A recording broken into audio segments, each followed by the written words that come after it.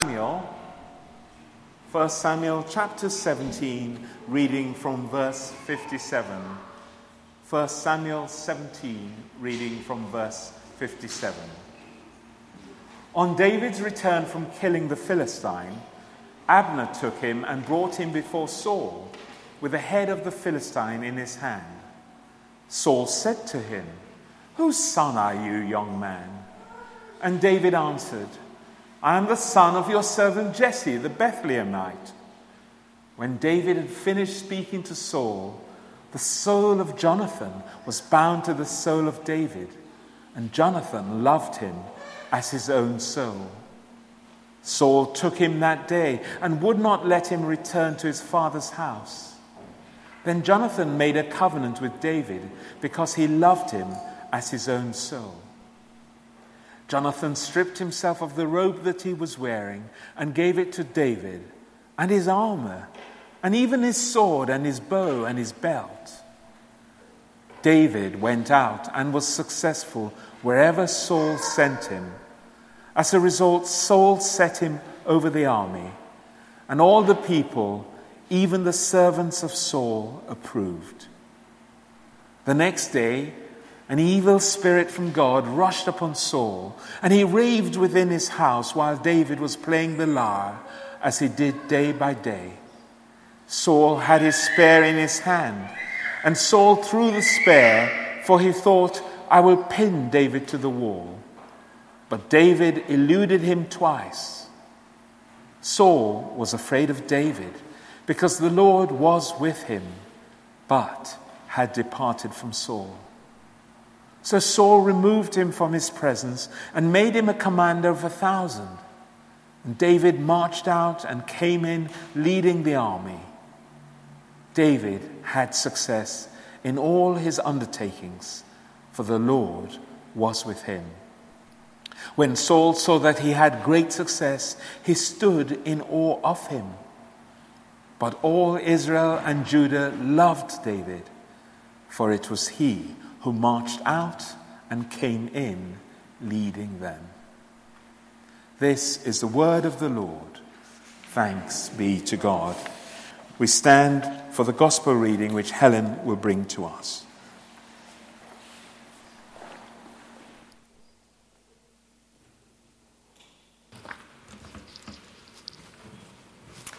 Hear the gospel of our Lord Jesus Christ according to Mark. Glory to you, O Lord. This is reading from Mark chapter 4, verses 35 to 41. On that day, when evening had come, he said to them, "Let us go across to the other side." And leaving the crowd behind, they took him with them in the boat, just as he was. Other boats were with him. A great windstorm arose, and the waves beat into the boat, so that the boat was already being swamped. But he was in the stern, asleep on the cushion. And they woke him up and said to him, "Teacher, do you not care that we are perishing?" He woke up and rebuked the wind, and said to the sea, "Peace, be still." Then the wind ceased, and there was a dead calm. He said to them, "Why are you afraid? Have you still no faith?" And they were filled with great awe and said to one another, "Who then is this, that even the wind and the sea obey him?" This is the gospel of the Lord. Praise to you, O Christ. Please be seated. Well, good morning. It's really lovely to be with you here today. Although we have some children and teenagers with us, it's lovely that I get to focus my talk more on other people as well, rather than just speaking at an all age. So it's really lovely to be here. We've just heard two great readings. And actually, in the lectionary, there was a choice of two Old Testament readings this morning. I chose the later one, but the first reading begins at the start of 1 Samuel 17. I'd encourage you to read it at home later. I will be talking about it a little bit this morning, but it is a story that we all likely know very well as David fighting Goliath. So although we know it well, still read it with open eyes to see what new things God might be revealing to you through it. And then what Bimby read this morning, we start our passage a little bit straight after in 1 Samuel 17 verse 57. And we get David being taken before Saul with the head of the Philistine in his hand. He has just killed and defeated Goliath, and he is there in front of Saul. And then we get to read what kind of happens next. Before we continue this, I'm just going to take you on a quick recap. So in the lectionary readings just 2 weeks ago, we have the passage of the Israelites requesting a king. They go to God, or they send Samuel to God, saying, we really would like a king. We want to be like other nations. God gives them this list of, this is what it will be like when you have a king. Do you really want a king? And the Israelites go, yes, we do, definitely. So God tells the prophet Samuel to go and anoint Saul as king. And Saul, more often than not, he goes his own way and doesn't follow God's direction. And you can read it in the story. Sometimes he's starting to do what God wants, but then at the end he kind of goes his own way, which isn't great. So God sends Samuel to anoint someone else as king, who is David. And this is what we thought about in the service last week, as David gets anointed, gets chosen to be the new king. Now, I wonder if you were David and you were anointed as king, what would your reaction be? Would you be really excited and you can't wait to begin? Would you maybe be anxious or nervous, thinking about the responsibility that brings, or worrying about having the right skills and experience? Would you be unsure about it, thinking, who am I to be king? Why not one of my brothers? They're bigger, they're older, they're stronger. As we know, David was the youngest son. He might have been standing next to his bigger brothers going, why have you chosen me? Why haven't you chosen them? And although we're unlikely to be anointed as a king or queen, I wonder what is our response when God gives us a big dream, when he lays something on our heart, all the different desires to see his kingdom breaking through in so many different ways. You know, that might be against injustice. It might be calling out for the lost, for the brokenhearted, for people to know their identity in God. There's so many things that God might be putting on our hearts. And when he does, do we find it hard to wait? Do we maybe get discouraged or disappointed because it's taking time? We really want that and we want it now. And it's hard in the process of waiting. Do we worry if we're good enough, or about the responsibility we would carry when we step into that place? Do we wonder, why has God chosen me to do this and not that person over there? There may be other thoughts and feelings that you might have too. And quite possibly you might feel a mixture of these feelings at different times or alongside one another. But I want to encourage you to keep trusting God, to walk alongside him, and to step out to see these dreams, these desires come to fruition. And then to dream even bigger with God. We can't outdream God. He's always got more in store. But we know that there's often a time of waiting. When we look through the Bible, you can probably open it at any place and find stories of waiting. A couple that have come to mind when I was preparing is God's promise to Abraham. You know, he waited 25 years between the promise of a son, Isaac, and his birth. He doesn't even get to see the fulfillment of the many, many generations that God has promised him, or seeing his descendants living in this land that God has promised him. We know that's hundreds of years later that they go into the promised land.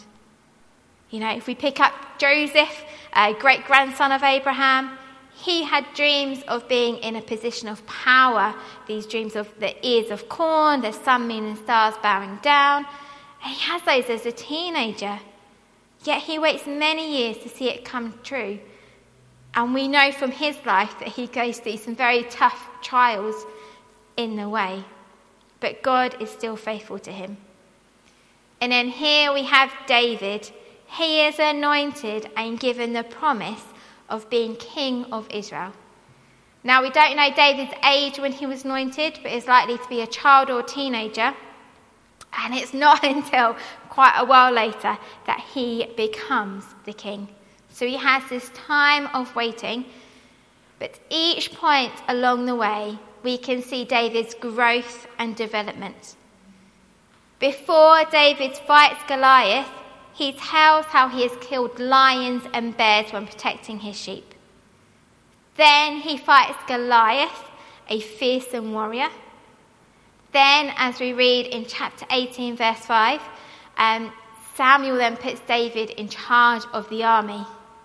And then David becomes the commander of 1,000. The step by step, David is growing and developing in his skills and his talents.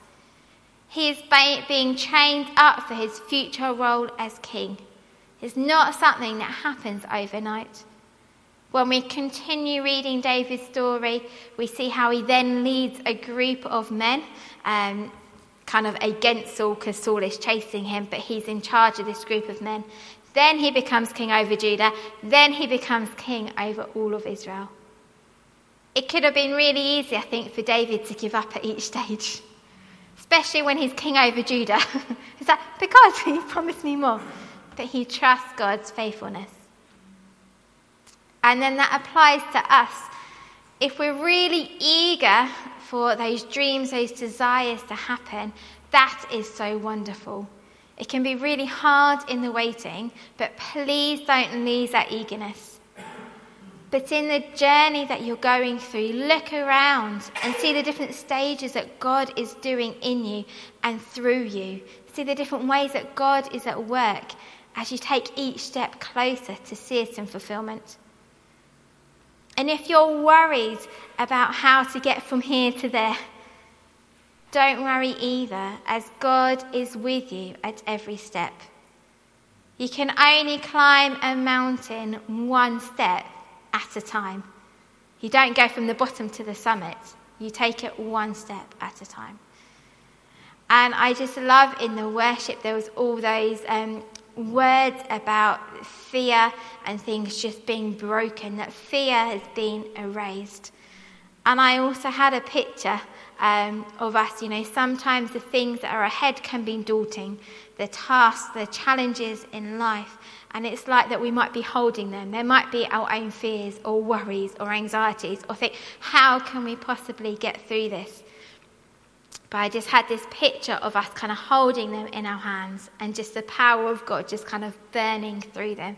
That fits in Lawrence's word about them being erased, that they're just gone, that we can trust him. Because whatever we think might be impossible or when we can't see the way forward, God does, and he is with us, and he is, he is mightier than anything. When David steps out against Goliath, the whole of the Israelite army are there. They're scared. They're worried. David steps out and he says, I come in the power of the Lord God Almighty, as we were singing. And it's the same God, the same power in us, that when we step out, we can do that too. So we don't have to be afraid. We don't have to be worried, because he is with us. And as we see in David, we read, he had success in all his undertakings, for the Lord was with him. And that is true for us too. We get to see the honour that was bestowed upon David by the people around him because God was with him. We see it through the love and honour that Jonathan, Saul's son, gives to David. We see that even the servants of Saul approved of David. These are people who, humanly speaking, should have been against David because he was a rival. He was next in line to their throne. Yet they honoured and respected him because God was with him. And all of Israel and Judah loved David. But that doesn't mean that it was easy. David saw, God's favour on him. We read the same when we see Joseph and the thing that goes through. He saw God's favour on him. But they both went through hardship and hard times. Saul is afraid of David because he recognises the Spirit of the Lord is upon David and the Spirit has departed from himself. So he throws his spear at David and then he sends David away from his presence. When we continue reading, we know that Saul tries to kill David again. He escapes with the help of Jonathan. And Saul spends years and all this time just trying to hunt down David and kill him. He chases him round and round the mountains. When we read in the Psalms, we can read David's anguish and the different trials that he's going through and the way that he just calls out to God in these situations. It wasn't easy, but David trusted in God's faithfulness. He knew God was with him no matter what, and he trusted God's promises. He even responded to Saul with honour and respect when he had the opportunity to kill Saul, which would have protected his own life and hastened his time forward to become king. But he didn't. He followed God's ways and waited for his timing. And again, that can be really hard for us when we're following God and all the things around us look hard and difficult. When we step out fulfilling dreams, people may turn against us. We can face some really tough challenges, but we can trust in God's faithfulness. In our gospel reading from Mark, we have another well-known story. Jesus has been teaching all day by the Sea of Galilee. It became evening, and Jesus said to his disciples, "Let us go across to the other side." So they all get in the boat, start going across. And as they do so, what happens? A huge windstorm arose. The waves beat into the boat, so that the boat was already being swamped. The disciples, they call out to Jesus. I wonder how many of them were thinking, hang on a moment, Jesus, you told us to come this way. You told us to come across the sea. Did you know a storm was coming? Couldn't you have stopped it? Couldn't we have nice, clean sailing across? It's been a really busy day. It'd be really nice to have a restful travel across the Sea of Galilee. But there they are in this storm, and Jesus is just sleeping. How can he be sleeping at a time like this? Doesn't he know what we're going through, what he's just told us to come and do in the situation we're in? They wake him up and said, "Teacher, do you not care? We are perishing." Jesus, come on, look at this. And Jesus wakes up, he tells the wind to stop, and the sea, "Peace, be still," and the storm ceases. The disciples are filled with great awe. They have a greater revelation of who Jesus is. And the fact is that Jesus was with them no matter what. They may have had to travel through the storm, but they weren't left to weather it by themselves. Jesus is always with us too, and we aren't left to weather the storms of life by ourselves either. And we can have and know that same peace that Jesus had on the boat. The peace that allowed him to sleep and rest in the middle of a storm. because it is a peace that surpasses all understandings. When we put Jesus in front of us, we have his peace to help us go through this. Because following God's way isn't easy. Jesus tells us to expect it to be hard, that families will even turn against one another. We didn't read it, but in the epistle reading for today, in 2 Corinthians 6 verse 4, we just have a list of things that Paul says that they themselves have endured. But as servants of God, we have commended ourselves in every way, through great endurance, in afflictions, hardships, calamities, beatings, imprisonments, riots, labours, sleepless nights, hunger. This is a lot to go through, yet they endured it because they had God's peace, they had God's presence with them. And Paul then continues in verse 10. This is a wonderful, I can't think of the word, just a wonderful revelation of the gospel. As sorrowful, yet always rejoicing. As poor, yet making many rich.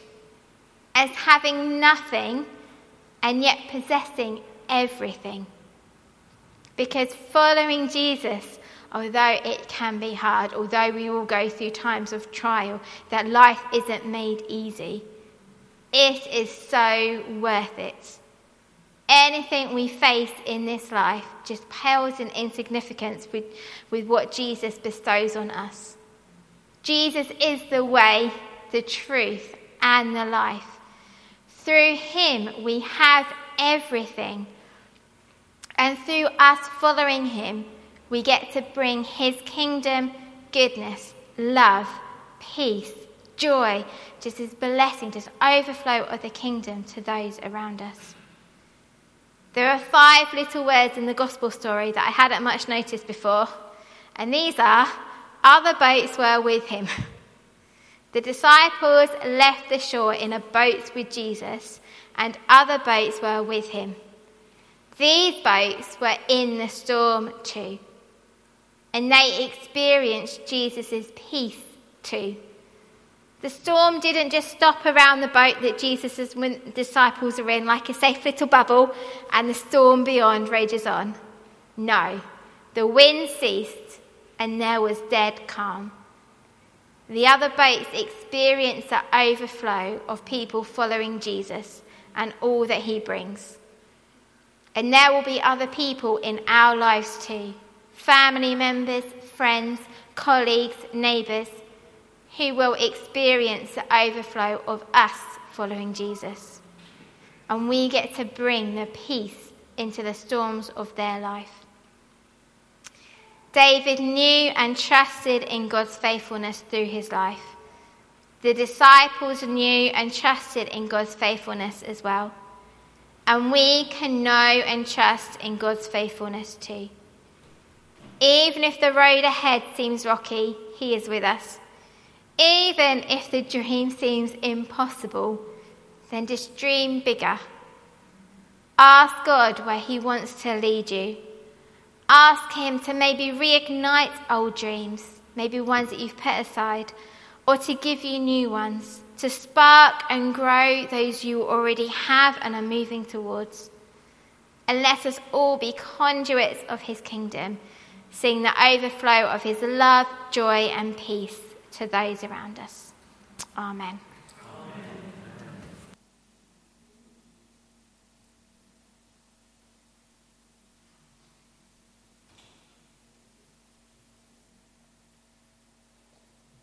Helen, thank you so much for that great word. Much to mull over and to take